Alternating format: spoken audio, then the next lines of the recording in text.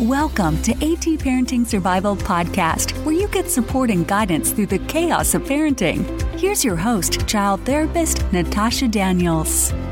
Why, hello, and welcome to another episode of the AT Parenting Survival Podcast. I hope you are having an amazing week. And today I want to talk to you. I was actually going to talk to you about this last week, and I think I was actually supposed to talk about it the week before. So from now on, I should just stop telling you what I'm going to be talking about in the future because I never stick with my plans. Well, I normally do, actually. I'm pretty neurotic, but I haven't lately. And actually, my interview with Dawn Huebner, the author of What to Do When You Worry Too Much and What to Do When Your Brain Gets Stuck, I can't interview her next week. So I don't think that's what my podcast is going to be about next week. So I'm not going to tell you what I'm doing in the future. That's my new plan. You're not going to know. But I want to spend today talking about, one, how do you talk to your children about anxiety? And two, more importantly, how do you figure out their anxiety? So they're kind of two peas in a pod, because if you don't talk to your child about anxiety and about what anxiety is, then you're never really going to find out about what their anxiety themes are.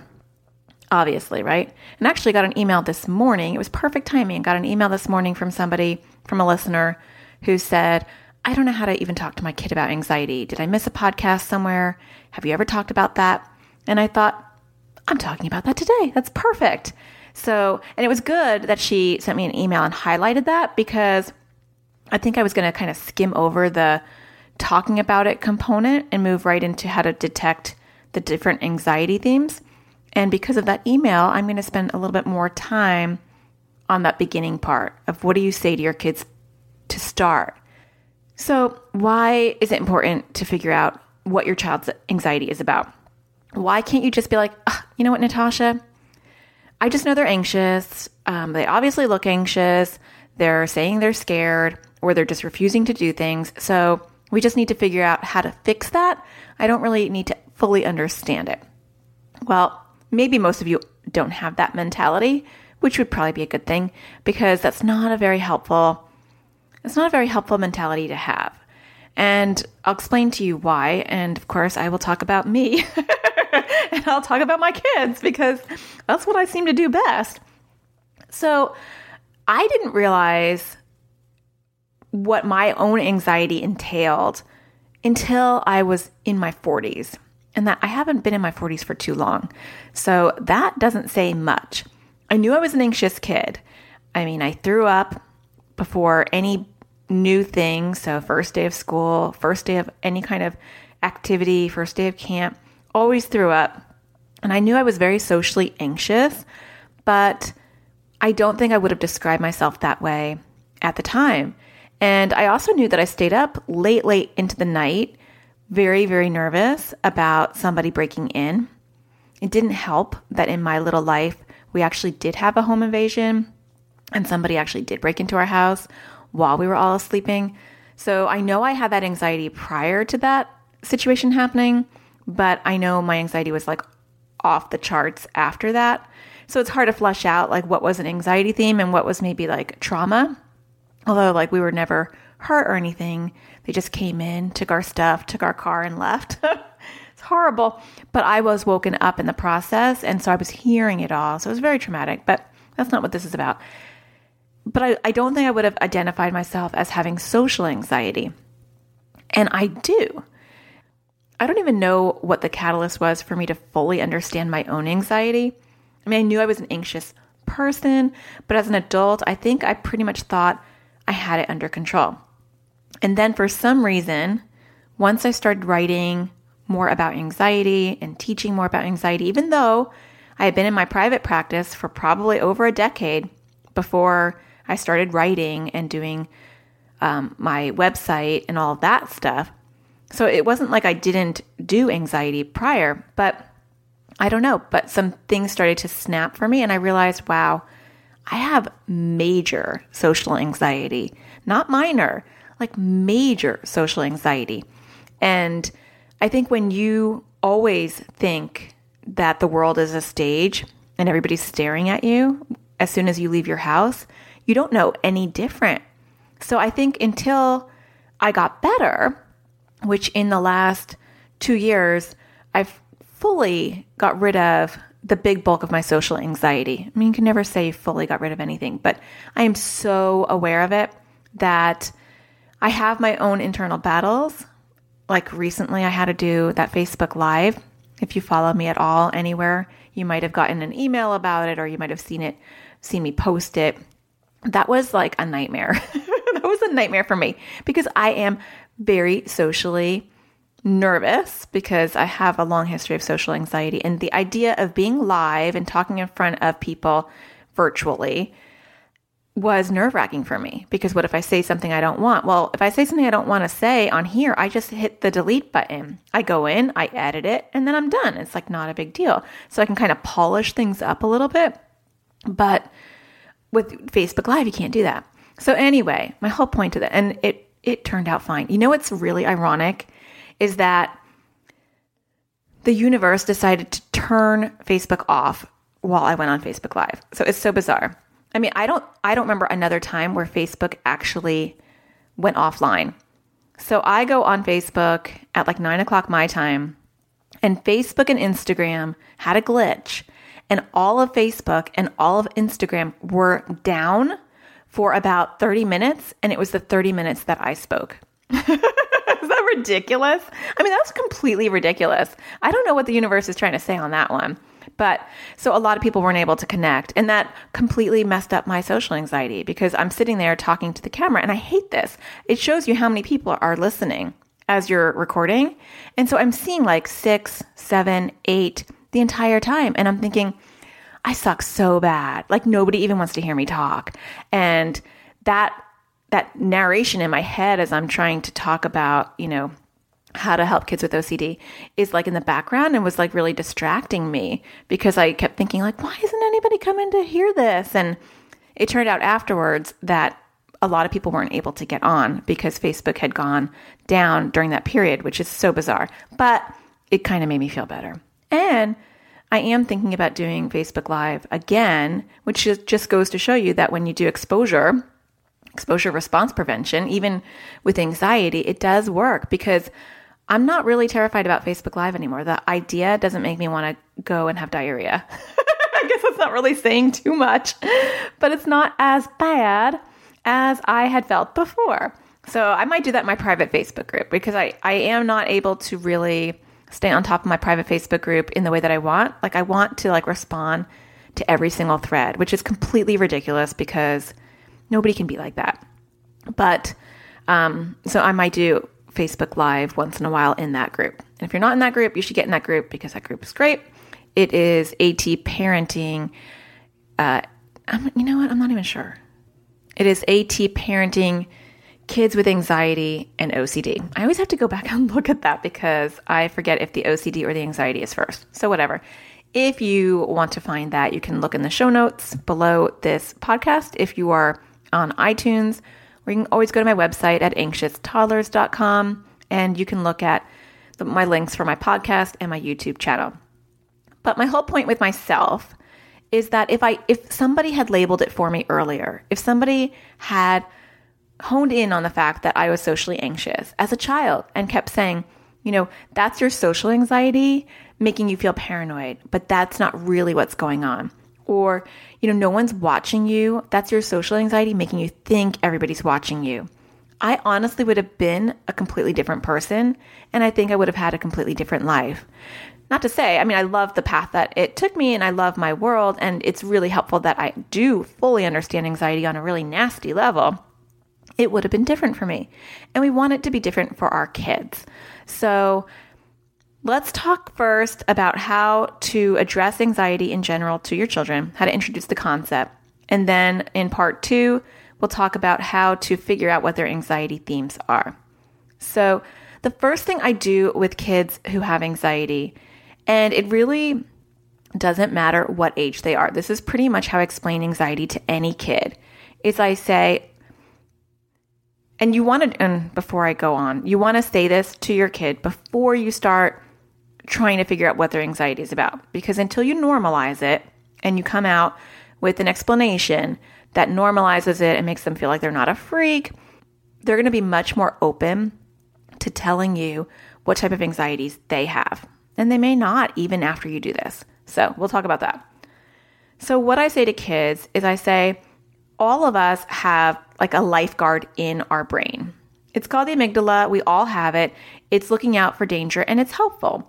And so if it smells smoke, it'll be like, hey, I smell smoke. I think you should look into that. Let's go look into that. And it keeps us safe. And when we have anxiety, we have a really bad lifeguard. And so it's constantly telling us, oh my gosh, be careful for that. You're going to spill it. Oh my gosh, be careful for that. I think that they're trying to hurt you. Be careful for that. I think they're trying to stare at you. And so our lifeguard kind of sucks at its job. And that's not our fault. That's kind of genetic. So it runs in families. Just like you could have a pancreas that doesn't really metabolize sugar in the way that it's supposed to. And you can have kids that just grow up and they have diabetes, and maybe their mom has diabetes or their grandma has diabetes. It's the same thing for anxiety. Anxiety runs in families. It has a genetic component. And so sometimes we're kind of left with a bad lifeguard. So if you have a bad lifeguard, what do you do with that? Well, the good news is, unlike diabetes, there's something that we can do behaviorally and emotionally to train our lifeguard. So what we want to do is we want to train our lifeguard, and it depends on the child, because sometimes I talk about just crushing our lifeguard. I take more of like a violent approach, and I talk about just crushing the lifeguard. Normally we call it something like worry cloud or dictator, and we talk about just crushing it and just getting a new one. But in this analogy, I normally stay pretty even-keeled and more on a positive slant. And so I say, we don't want that lifeguard. And so we're not going to get a new one until we get rid of this one. So you can kind of take that approach. Every kid's different, so you really have to know who you're talking to and what's going to resonate with them. If your child has any autistic spectrum issues, this is not a good analogy. You want to be more matter-of-fact about it and maybe talk just about the amygdala and the part of the brain that's overreactive. Because most of the kids I work with who are on the autistic spectrum, they really don't get these analogies, or they take them way too literally, and then they're trying to get like the lifeguard out of their head or the dictator out of their head, and it goes sideways pretty quickly. So anyway, so if we're talking about a child who's not on the spectrum, then you might want to say, so your lifeguard is going to be hitting the false alarm all the time. And if you don't react to the false alarm, your lifeguard is going to realize that it's doing a horrible job and it will get replaced. But if you react every time your lifeguard hits the alarm, then it's going to think it's awesome. The brain is going to think it's awesome, and it's going to continue trusting the judgment of the lifeguard. We don't want to trust the judgment of the lifeguard. We want to get rid of the lifeguard. So in order to get rid of him, we need to ignore those false alarms. And so the intellectual part of your brain is going to have to override your lifeguard. So the lifeguard has access to your stomach, to make you feel shaky, to make you feel nauseous, because it thinks there's an emergency. So it's just pounding on that alarm. And when you pound on that alarm, it causes your heart to race, but nothing that medically can hurt you. It just doesn't feel good. It can make you nauseous. It can make you throw up. It could do all sorts of that kind of stuff. But you want to tap into your intellectual or your smart part of the brain that says, lifeguard, I know you're making me feel like there's a dire emergency, but there's not. I'm okay. I'm just going to school. There's nothing that's threatening about that. You're just making me feel that way. So that is how I talk to kids about anxiety. And then you want to move in after you say that, and you want to say something like, I have a lifeguard that does not always do a good job. So in my practice, when I'm talking to kids and I'm explaining this to them, and I draw on the board because everybody who sees me has to be exposed to my really bad drawings. So I'll draw on the whiteboard and I'll draw like a little character that's like messing up and hitting a button all the time. And then I'll say, even I have a really terrible lifeguard. And my lifeguard as a kid would always hit the alarm bell and was always wrong. And it wasn't until I was in my 40s that I realized that my lifeguard was completely bad. I had to stop listening to the lifeguard and trust my gut that I was okay, even if alarm bells were ringing. And that's what I want to teach you as well. So if you have anxiety, bring you into the example. Or if your partner has anxiety, or other kids in the family have anxiety, or your Aunt Hilda has anxiety, bring them in, because what you're doing is you're normalizing it. And if you don't have anyone in the family, then you can say, do you know that anxiety is actually more common than kids with diabetes? True story. So there are probably tons of kids in your class that also have a lifeguard that's not doing a great job, and they just don't go around advertising it because that's how it goes. So you're normalizing anxiety. And then you can say something like, hey, let's name your lifeguard. What would you like to call it? I do get a lot of resistance from naming. And so you have to gauge with your child whether that's a good idea or not. So with little kids, we've talked about this before.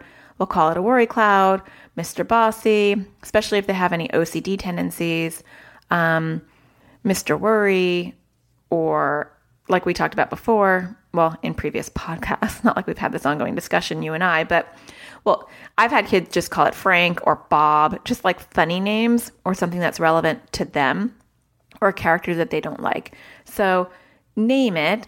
My daughter has a dictator. My two little ones have a worry cloud.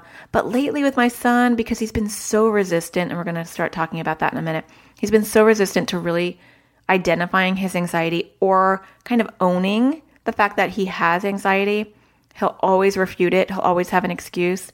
So I've moved away from calling it a worry cloud, and lately I've just been calling it anxiety. And it's so funny because this morning, I'll tell you what happened in a little while, but we were doing an exposure in the morning related to his food issues, which is more kind of an OCD issue, but we'll talk about it. And I said, your anxiety is making you feel blah, blah, blah. And then he was like, you mean my worry cloud? And I'm like, well, we can call it anxiety. I'm like, what do you want to call it? And he's like, anxiety worry. I'm like, well, I really don't want to call it anxiety worry. That sounds really weird, but let's just pick one. But it's funny that he noticed that I wasn't calling it a worry cloud anymore. And I was doing that on purpose because it was not helping him talk about it. So gauge with your child what is the most effective and then go from there. So once your child has a good understanding of what anxiety is, and you've normalized it, so you've said either you have it, or Uncle Bob has it, whatever, then you want to talk about how to fight it. And I do talk about this in lots of other podcasts. But you say, like, one of the things that, let's just call it something for this podcast. Let's call it dictator for this podcast. Little kids, you wouldn't call it a dictator. They don't even know what a dictator is. So call it something a little bit more kid-friendly.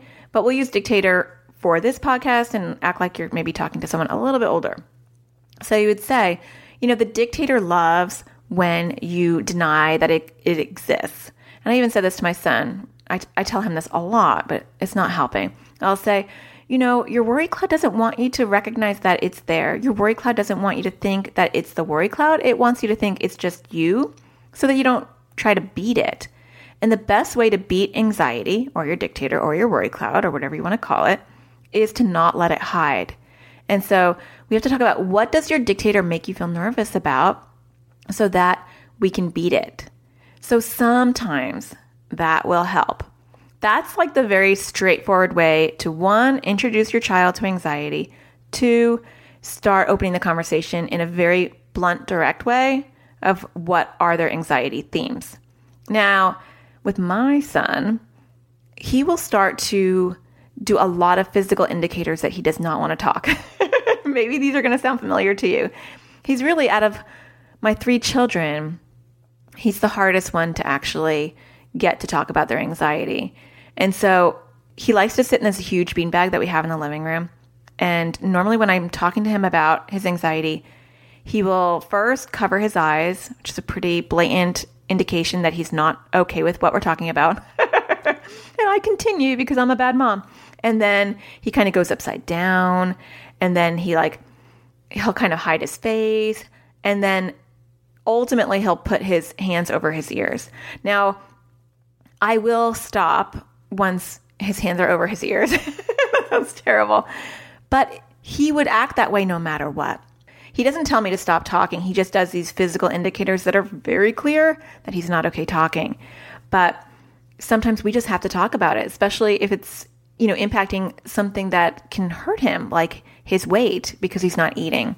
So up next, I want to talk to you about how to talk to your child about their particular anxiety theme And if they are not going to talk about it, we'll talk about maybe physical indicators that you can look for that will give you a clue. Stay tuned. That's what's up next. You're listening to the AT Parenting Survival Podcast. For more parenting support, check out Natasha's parenting e-courses on a variety of topics. Each parenting e-course includes a series of teaching videos that can be watched at your own pace. For more information, visit anxioustoddlers.com/parenting-videos. Welcome back. So let's talk about some language that you can use to get your child to talk to you about what they are anxious about. So for starters, and I'm pretty sure I've talked about this in other podcasts, you want to say, and if you're in my private Facebook group or if you've watched anything else I've ever said or done, I say this ad nauseum. So you're not going to be like awed by this next statement. But the best way to figure out what a child is anxious about is to say, what's the worst part about it? I know, super simple, but I use it in my practice and I get so many good answers from that. So let me think of an example to give you so we can walk through it together. Okay, we'll use my kids because I really don't want to use any of the people that I work with. So that's why I use my kids so much. But these are probably examples that you've heard before because I do talk about them a lot. So some of this might be kind of a repeat. But so my oldest daughter, I have talked about this before, maybe when I talked about social anxiety, she was starting to not want to go out. She refused to, well, refuse is probably too harsh of a word, but she just stopped saying she wanted to go out to eat with us. She didn't want to go out with the family. And I thought she was a teenager. And so I was like, whatever, that's normal. It's understandable. So then one day, her friends were coming over and they were going to go. And I said, I'll take you out for ice cream. And she kind of looked like a deer caught in headlights. And she was like, no, I don't want to go out for ice cream. So that was the behavior that caused me to figure out, okay, she's obviously anxious about it. Now I could have just been like, okay, she's anxious, whatever. I'm going to let it go. And maybe I'll just force her to go, or maybe I'll even cheerlead and tell her like, you should face your fears. But doing that without knowing the real reason about what she was nervous about wouldn't be helpful. And so I said to her, well, what's the worst part about going out for ice cream? So you're going to repeat this over and over again in a way that doesn't sound like you're repeating it over and over again until you kind of hit the core, because kids will generally give you multiple answers. And you just have to keep going down that rabbit hole until you get to the very, very root of the anxiety. And so she said, I just don't really like going out for ice cream. So normally you're going to get kind of a surface answer from most kids. There are really good talkers out there and they just tell you exactly what they're anxious about. But if you're having a little bit of a hard time with your child, they might give you, it's boring, I just don't like it, I just want to stay home, it just feels better to stay home. So you're probably going to get an answer like that. So I'm telling you what I do with my kids, but I do this all the time in my practice. I just don't want to use kids that I work with. So then I would say to her, yeah, okay, you don't want to go out for ice cream, but what else is the worst part about it? And she'd say, well, I just don't want ice cream, I just don't feel like it. So we'd go around a couple times in that circle. And then I said, okay, but what else is really bad? What's the worst that can happen if we go out for ice cream? And she said, well, I could bump into somebody. Now we're on to something. So even if you know your kid has maybe social anxiety or school refusal, or they're afraid of bad guys, like maybe you know the broad thing that's causing their anxiety, it's still really, really helpful to dig deeper and figure out exactly what that flavor of anxiety is, because that's how you're going to teach them to defeat it. The more you know, the better. So then I would say to her, well, what's the worst thing about bumping into somebody? So I'm not going to end there. I'm going down further into the rabbit hole. And then she said, well, if I see somebody at the ice cream store, maybe I won't know how to have a conversation. It'll be awkward. I won't know what to say. So then now I know that there's some social anxiety about, maintaining and starting a conversation. So that's something I can work on with her. And then I said, what else is the worst thing? Let's say you see somebody and you're like, oh gosh, they're so-and-so from school, and then they come up to you and then you're talking and you're feeling, oh gosh, I don't know what to say. What else is the worst part about it? So now I'm digging just to make sure I'm at the bottom and that I got all of the reasons that her anxiety is high. And then she said, well, while I'm talking to them, what if because I'm so nervous about what I say, I start to blush? And then they're kind of like, ew, why is she blushing? Why is her face turning that way? And then I'm going to be really embarrassed. So now I'm at the bottom of the rabbit hole. I know she's afraid of bumping into people. I know that she's avoiding public because she doesn't want to bump into people. And not only is that why she's afraid, but she's afraid of that because she doesn't know how to hold a conversation, or her anxiety tells her that she doesn't, and she's worried about blushing.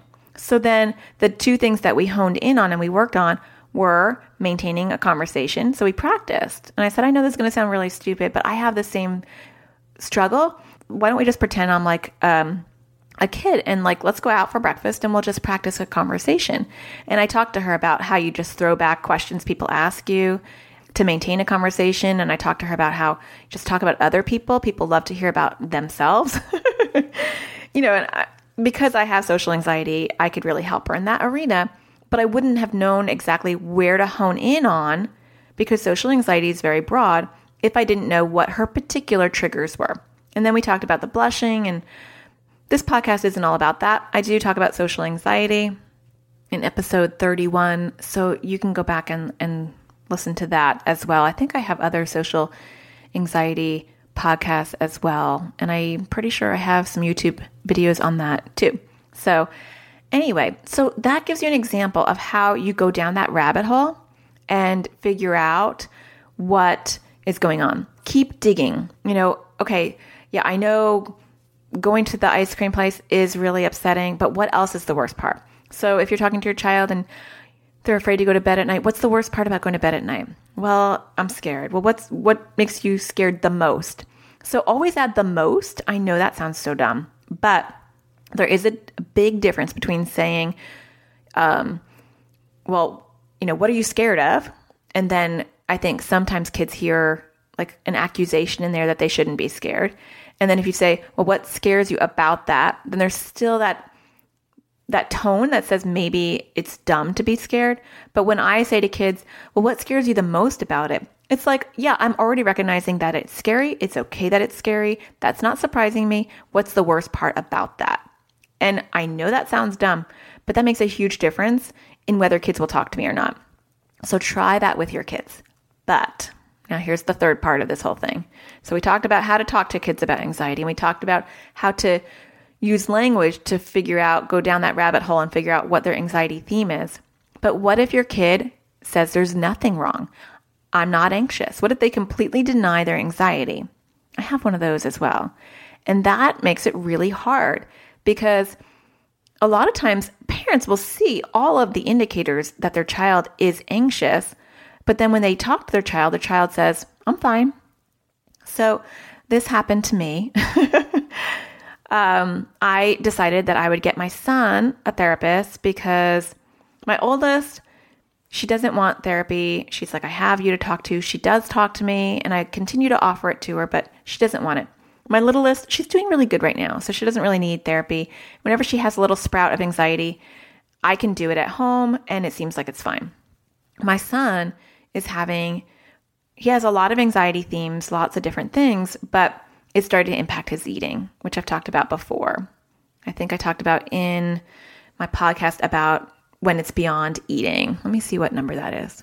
That was episode 18, when I talk about beyond picky eating, when OCD and anxiety impact eating. Very scary stuff. So I got him a therapist, and we've had a few sessions, and she would talk to him and ask questions, and I tried to be really quiet and just be like the mom there, which was really hard, and apparently eventually I couldn't do it any longer. But he would tell her that it's not an anxiety, and he would pretty much lie. She'd say, do you get nervous about eating? And he would say no. And he just made himself sound so normal. I just wanted to wring his little skinny neck because I'm like, you got to be kidding me. First of all, it took me forever to find somebody who I thought was skilled enough to see you. And then I drive 45 minutes one way so that you can see them. And then you're going to just sit here and tell her that you have no anxiety. So annoying. So when you have a child like that, it's very tricky. So for starters, you want to observe their behavior. So with him, I watch him. And I know that's probably annoying for him. Most of the time, I try to do it nonchalantly, so he doesn't know. But I really watch for patterns. So pay attention to your child's patterns. I once had a mom in my practice, and I find that this happens more often with boys than girls, but not always. But boys tend to be trickier for me because they don't often or always articulate their anxieties as clearly as girls. Now, I've had it in the opposite way, where a girl hasn't been very good at articulating and a boy has been phenomenal. So obviously it goes both ways. So don't email me and say, Natasha, that is so not true. I know, but I'm just saying overall. And so this mom had a son, and we knew he was anxious, but he would come into sessions. He'd be like, I'm fine. Wouldn't say a thing. So I said, can you just send me an email and just track when he has these meltdowns, because that's kind of how it would turn. Remember, we talked about this too, about how poor behavior and meltdowns can be anxiety and OCD in disguise. That was in episode 30. So she would send me these emails and she'd be like, Natasha, I don't even know why he was freaking out this day. And she'd tell me the whole scenario. And then she'd send me another email. He just flipped out and I have no idea why. And she'd send me the whole email. Well, I, not being his mom and just observing these emails or reading these emails, clearly saw a pattern. Every time this child was put on the spot in public, or a scene happened in the public where he was either redirected or what he perceived to be criticized, he would go ballistic. And so it was very apparent that it was some social anxiety, worrying about what other people think. And once I brought that up, we had like 5 to 10 examples of situations, and in all of them we could find, if you followed that rabbit hole, you could find that moment where he felt embarrassed. And obviously his level of embarrassment was disproportionate for the situation, but at least we knew what we were looking for at that point. And it was one component of his anxiety that his parents could alter. They could change. They could talk to him about it, even if he denied it, and then they can change how they parented him in public as well. And so it got a lot better. So you want to pay attention to your child's behavioral patterns. And we'll use my son as an example because why not? So he doesn't really talk about anything. And the only reason why I noticed that he was having an eating issue is because he slowly stopped eating everything. And he would make comments. So you want to watch physically. What are they doing? This episode isn't going to be about OCD. It's not about OCD, but it does play into it. And maybe I'll do a whole nother episode just on how to figure out OCD themes, which would be probably really helpful for people who are struggling with OCD. But this is more about anxiety, even though his behavior is now more OCD. So watch their behavior. Are they avoiding things? Like my daughter was not going out, and that started to seem unusual. And my 5-year-old, we talked about this once, she was flipping out in the bath, and she was trying to get out of the bathtub really, really quickly whenever I tried to pull the drain. And it turned out that she was having an episode of being afraid of bugs. When my youngest daughter was younger, she would walk around holding her bottom and saying, ow, ow, I don't have to poop. It was kind of cute. Well, it wasn't at the time though. And she was having major anxiety about toileting. So those were physical and behavioral indicators that there was something wrong. If your child is coming in and out of their bedroom over and over again and coming up with random excuses, I need a drink, I need an extra hug. Oh, I just wanted to see if you guys were still there. But then when you say, are you scared? They're like, no, I'm fine. I just need another drink. Or conversely, they're acting out. This kind of goes back to the episode I was talking about before about oppositional behavior.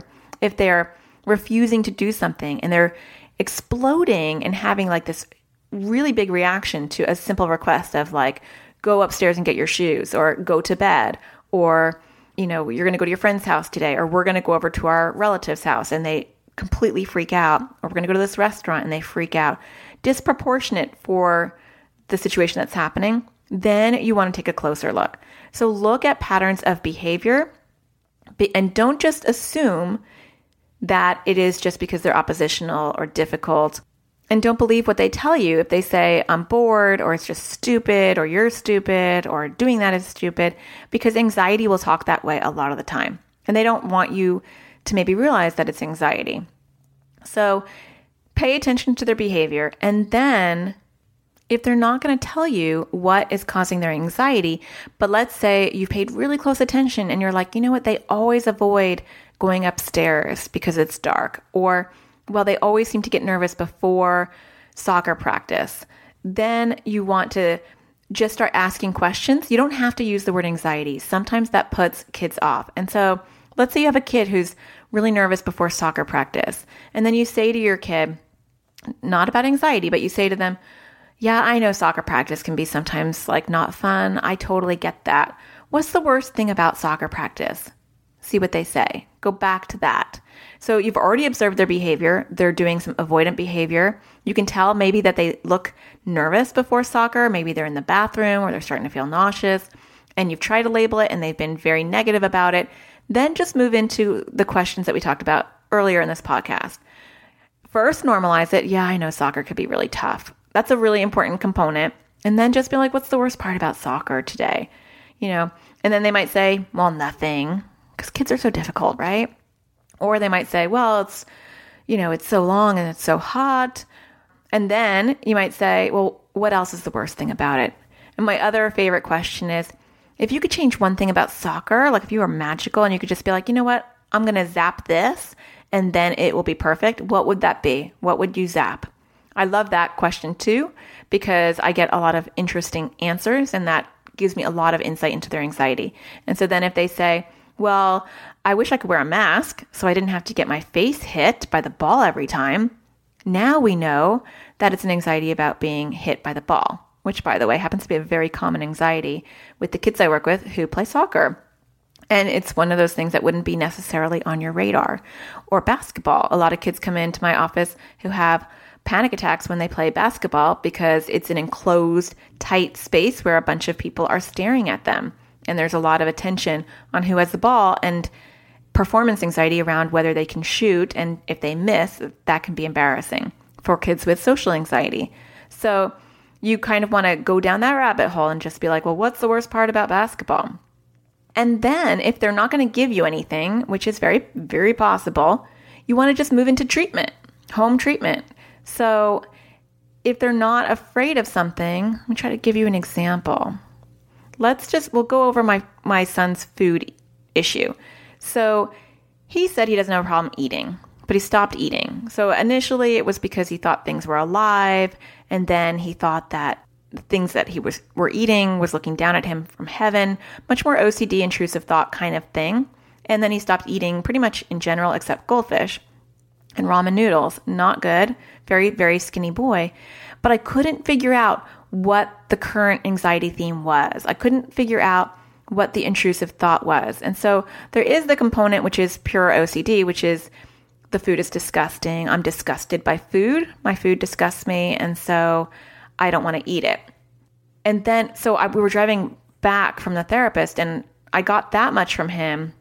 And then I kind of played that rabbit hole thing. And I said, besides food being kind of disgusting, what's the worst thing about food? What do you think can happen? What's the worst thing? And he'd say, well, I might get full. And I said, that's true. You might get full if you eat. What's the worst thing about getting full?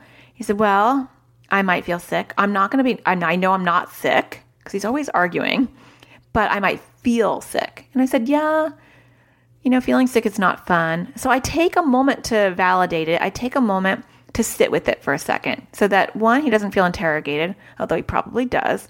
And two, that I validate it, I normalize it. And I say, yep, that's true. That would make me feel bad too. So then I said, yeah, I wouldn't want to feel sick. And I said, what kind of sick do you mean? And he said, well, I feel like I want to throw up. I know I'm not going to throw up because that doesn't make any sense and that's stupid, but that's how I feel. And so now I had a lot more good information. I was like, okay, so he's not eating a lot because he doesn't want to feel full. And I also noticed, because I just observed his behavior, that he was not eating anything that he perceived as unhealthy. So we would have a birthday and I'd put birthday cake in front of him.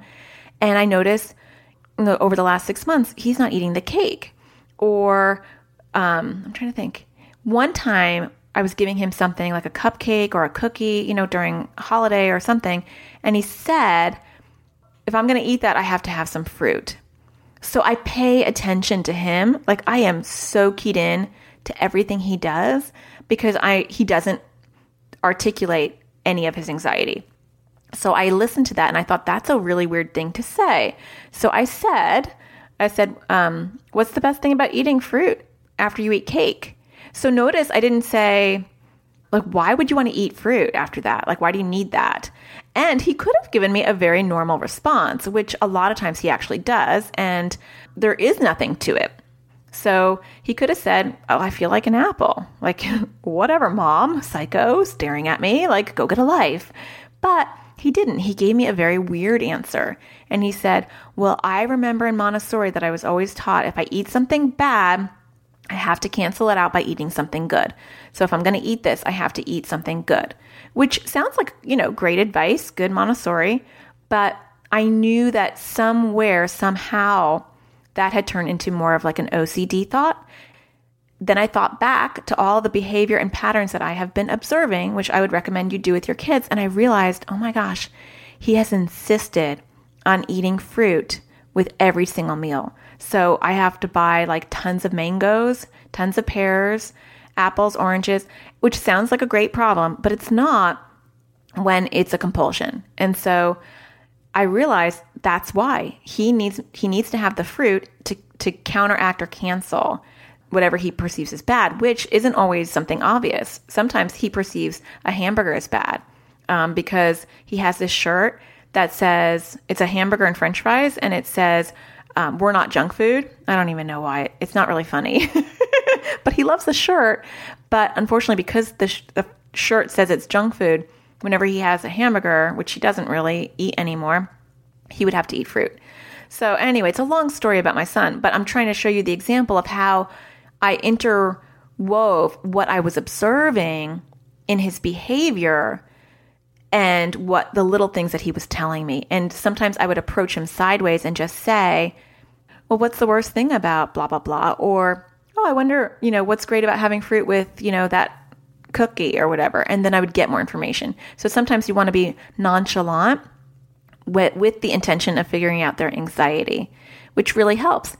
Lately, he's been doing this weird thing where he's like having to do the splits. I know that sounds really weird, but it might just be that he likes to do the splits. I don't know, but it seems like it's happening more often. Like we were in the store yesterday and he's like, Mom, can I just stop and do the splits?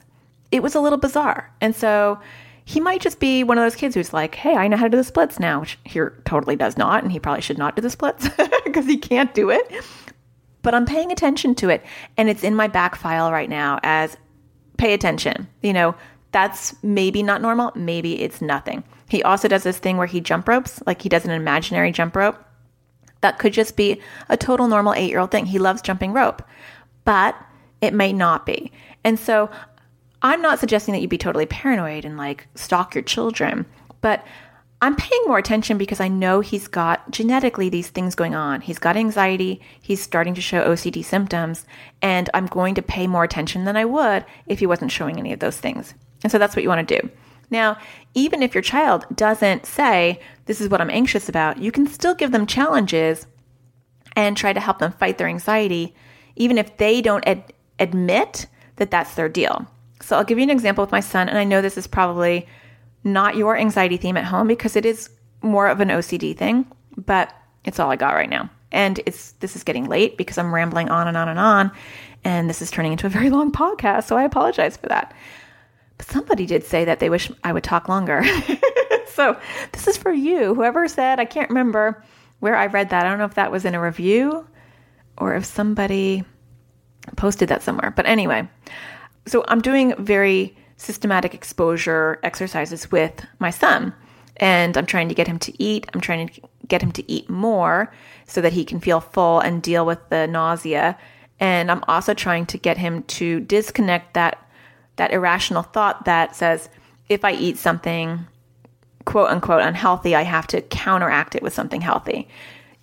Great belief system if you don't have an OCD and it's a compulsion, right? Just like it's great to wash your hands and keep clean, but if you have to do it a zillion times a day, now that behavior becomes not helpful and not healthy. So I had picked up donuts. We never get donuts, so don't judge. But I had picked up donuts yesterday. It's a long story. I'm not going to talk about it. But I got a dozen donuts, and so we had donuts. So this morning, I said to him, do you want a donut for breakfast? And he said, a donut for breakfast? And I said, yeah, you could have a donut for breakfast. I was doing this on purpose because I was triggering his anxiety. And so he said, okay. And so I put a donut out, and then, my other two kids got their donuts because you have to be fair. And then he said, Mom, can I have some apple juice with this or some fruit? Well, I know now what the anxiety theme is. He hasn't really fully admitted it because he's still a lot in denial, but I knew exactly what that was, or I thought I did. I wasn't like 100%. I was 90% sure. And so I said, well, I ignored the question about the fruit, and I said, you can have milk or water. He said, I want apple juice. And I said, no, you can have milk or water. And so I poured him milk. I didn't say anything, and I put the milk over there. And then he looked at me, and I said, this is when I got a little bit more direct. I said, look, your anxiety is telling you that if you're going to eat this unhealthy donut, that you need to counteract it by eating something healthy, which is fruit.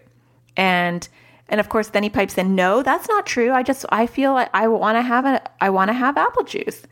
And I said, you need to be honest with yourself, because if you keep lying for your anxiety, this is where he got into a little bit of an argument. It's not anxiety, it's my worry. And I'm like, anxiety, worry, whatever. Then we're never going to get rid of it. And so he was never going to admit that that's the problem. And that's okay. I still moved on. And I said, if you want this to count as your challenge, we call them challenges. And he's got to do 5. Well, currently our current challenge is he wants this really big privilege that I have been against giving him. And so I said, if you want this really big privilege, I won't go into what that is. I said, you have to do 10 challenges in a row, which is very big. And he really wants this privilege. So a motivator definitely helps. And then I said, you can't have fruit because I think that your anxiety wants fruit. And he said, this is when I knew I was completely 100% correct. Because he said, could you just take a drop of apple juice and put it in my milk and then I'll drink my milk? Well, that's not normal. And who would want to drink milk with a little bit of apple juice except someone who has a compulsion? So I said, no, you will not earn your challenge. And you have to finish the entire donut. It sounds like horrible parenting. You're like, oh my gosh, she was like forcing him to eat a donut in the morning and he wanted fruit. And she said, no, you have to understand OCD. But he did it. And so he earned his challenge. My point is, once you know what your child's anxiety theme is, you can work on it even if they don't admit it. He's also afraid of getting poked, and so that impacts him on a daily basis because he doesn't want his nails clipped. He doesn't want his hair cut. He doesn't want shots, which obviously are understandable. He gets really, really terrified of bees and bee stings and cacti. So any way that he can be poked or by people with fingers. So I wanted to cut his hair a little bit, even though I'm a horrible hairdresser, because his hair grows in a really weird, wacky way. And I'm so tired of having to bring him to the hairdresser like 2 weeks after he just got his hair cut. So I wanted to cut it, but I also wanted to work on his anxiety. So this was the other day. And so I know that he's afraid of poking by his behavior and not by really what he tells me. And then I tell him, you're afraid of being poked. And he says, no, I'm not. And then I give him examples and he doesn't have to admit it. So was it yesterday? I wanted to cut his hair, but I knew that we needed to work on this poking thing. And so I had him hold scissors in his hand. And then I had him they were cutting scissors, but they were pretty dull. And I had him take the tip of it. And I said, let's do a challenge. If you're not scared of scissors, then let's just prove to your anxiety that you're not scared of the scissors. So how about you just tap the top of the scissors in your hand? And so he was like, I'm not afraid, but he looked afraid and he did it. But it was really scary for him, but he worked through it. And then he said, I'm fine. This isn't that bad. And so my point in this story, very convoluted, I'm sorry, is that I did eventually get to cut his hair. But as I'm doing it, I'm talking about how his anxiety makes him worry that I'm going to cut him. And that's his anxiety lying to him. And he is arguing the entire time that it is not his anxiety while being scared and while I am trying to cut his hair. And so your child does not have to admit that they're anxious for you to actually work on it. When he was done, then we reviewed it and I said, you see, your anxiety lied to you. You were okay. And you did fine and it didn't hurt. And so that's still progress, whether or not he can come out and say, I beat my worry cloud, which he did eventually. He said, yeah, I get nervous about that. So labeling things for your kids, and if you're wrong, they'll probably tell you. But for me to say to him, you're afraid of getting poked. And then yesterday he said, well, scissors are not poking. And so that's not about my poking fear. And I said, yeah, but it's about cutting. And getting cut or poked are kind of the same thing. And it goes under the same fear that you have. So I'm constantly trying to highlight and make connections and patterns for my kids so they can understand their anxiety theme, so that they can understand themselves better and that we can work on it together. Ooh, that was a lot. I'm so sorry I talked so long, but I do hope that it helps you. And I will stop talking about it now. So I hope you're having a great week, and I hope you found some tidbits in how to talk to your own children through my own examples. And if you get a moment, if you're enjoying my podcast in general, I would love, if you're listening to this on iTunes, if you can hit a star. You don't even have to leave a review. You can just hit a star on how helpful this is being for you. And if you have 30 seconds, leaving a review makes my day. I really appreciate it. There have been some really nice reviews lately, and I do want to give a big thank you to those people that have left reviews recently. Everyone's got weird, what do you call those? Handles, names. But Lulu, Petey in Miami, and Sarah in SoCal, and Sarah Lopez. I do appreciate your reviews. They're all read and they're all appreciated, and they kind of keep me going and motivate me. But bigger than me and my little ego is that it helps other families read it and say, wow, this might be a good podcast, because it's so hard to find a good podcast. I know when I'm trying to find my own entertainment, I find it really hard to find podcasts that resonate and that I can listen to all the time. So your reviews help other parents say, this might be worth my time. If you want to see me in other places, go visit anxioustoddlers.com, and you can check out my YouTube channel as well, or just my website or my private Facebook group. So I hope you find the sparkle in everything you do, and I will talk to you next week. Take care. Bye. Thank you for listening to AT Parenting Survival Podcast. For more tips and parenting support, visit anxioustoddlers.com.